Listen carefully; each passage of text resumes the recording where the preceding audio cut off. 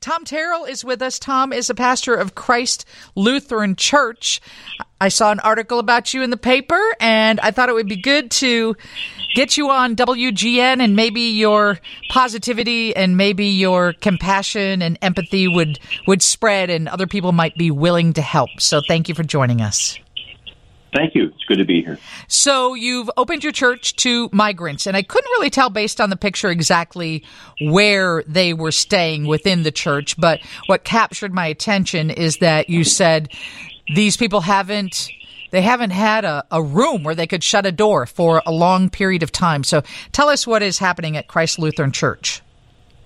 Sure. So a week ago Sunday, so about 11 days ago, we heard reports of families sleeping at the police station, including 2 pregnant women sleeping on the floor. Our church leaders said, we have got to open our doors and welcome folks in. So we did a quick vote. Within an hour, our older woman, Rosanna Rodriguez, another person, and myself were at the police station bringing folks in. We really didn't have any plan. I wasn't sure where we were going to put people. We just knew we were going to bring them in. So when we walked in, I started thinking of different spaces that could allow them some privacy. So we have one little library, one family's in there. We have a little playroom, one's in there, a nursery, one is in there. But we were able to find spaces so that everyone has space to themselves, as well as, a shared kitchen and common room. 9,000 migrants have arrived in Chicago since August. The number might even be higher than that. What have you learned from the people that you've given a home to? Well, first of all, I don't speak Spanish, so we're using a lot of Google Translate to speak to each other, but we make it work.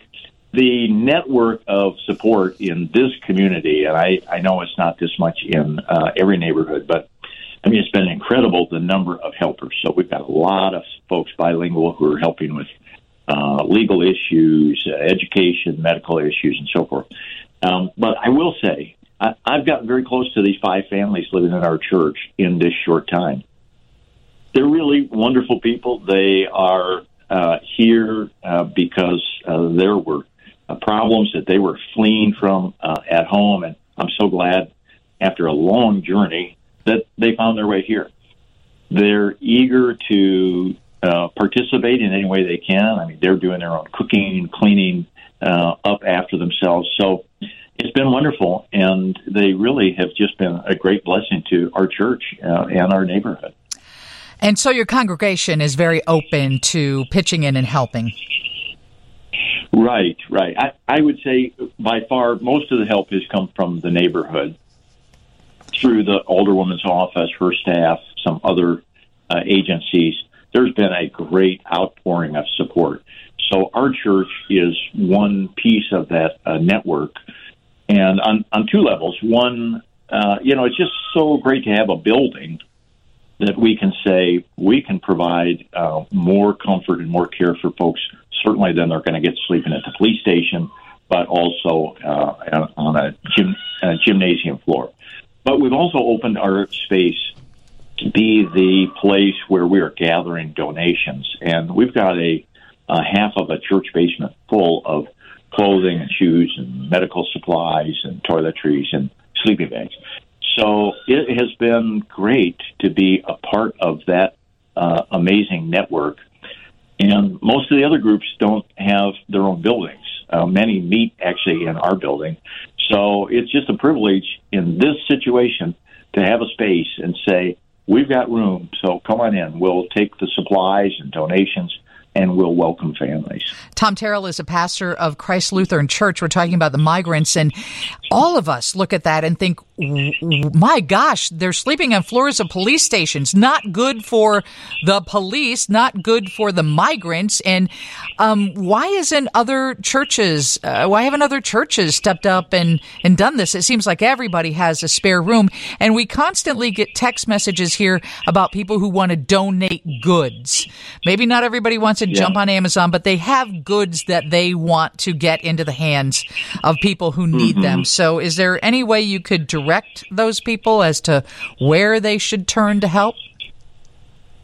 Well, so two things. One, in terms of the goods, I think every police station in the city is housing migrants. That's just the way the system is working. It's not a good system, but it's what we have for now. So people could call their local police station or call the older person of their ward and ask, are we doing things in this ward? And if so, where can I deliver things? How can I volunteer? And there's a lot of volunteer needs, too, driving folks to medical appointments, to the grocery store, and so forth. So a lot of ways to volunteer. But back to your first question, why aren't more churches doing this? So, we jumped in. I think, to be honest, this was a little under the radar for a lot of us until all of a sudden we're aware. We have all these neighbors, and as churches, it's just built into the system. The Bible's full of welcome the neighbor, welcome the stranger, welcome the immigrant. So it's something we all want to do, and I think more churches will be coming in.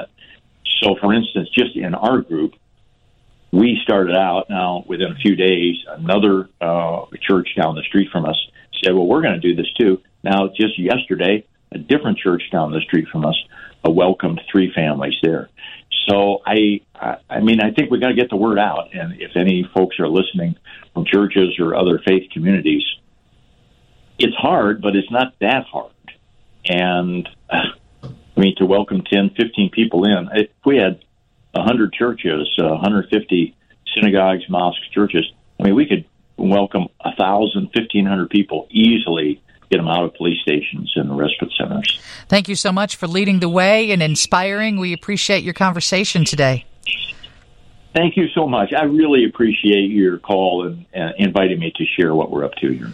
I love what you're up to. Tom Terrell, the pastor of Christ Lutheran Church. So, as he said, call your alderman. Find out who in your ward is helping, and if you are inspired to do so, do that. Lauren has your news coming up next from the Northwestern Medicine Newsroom.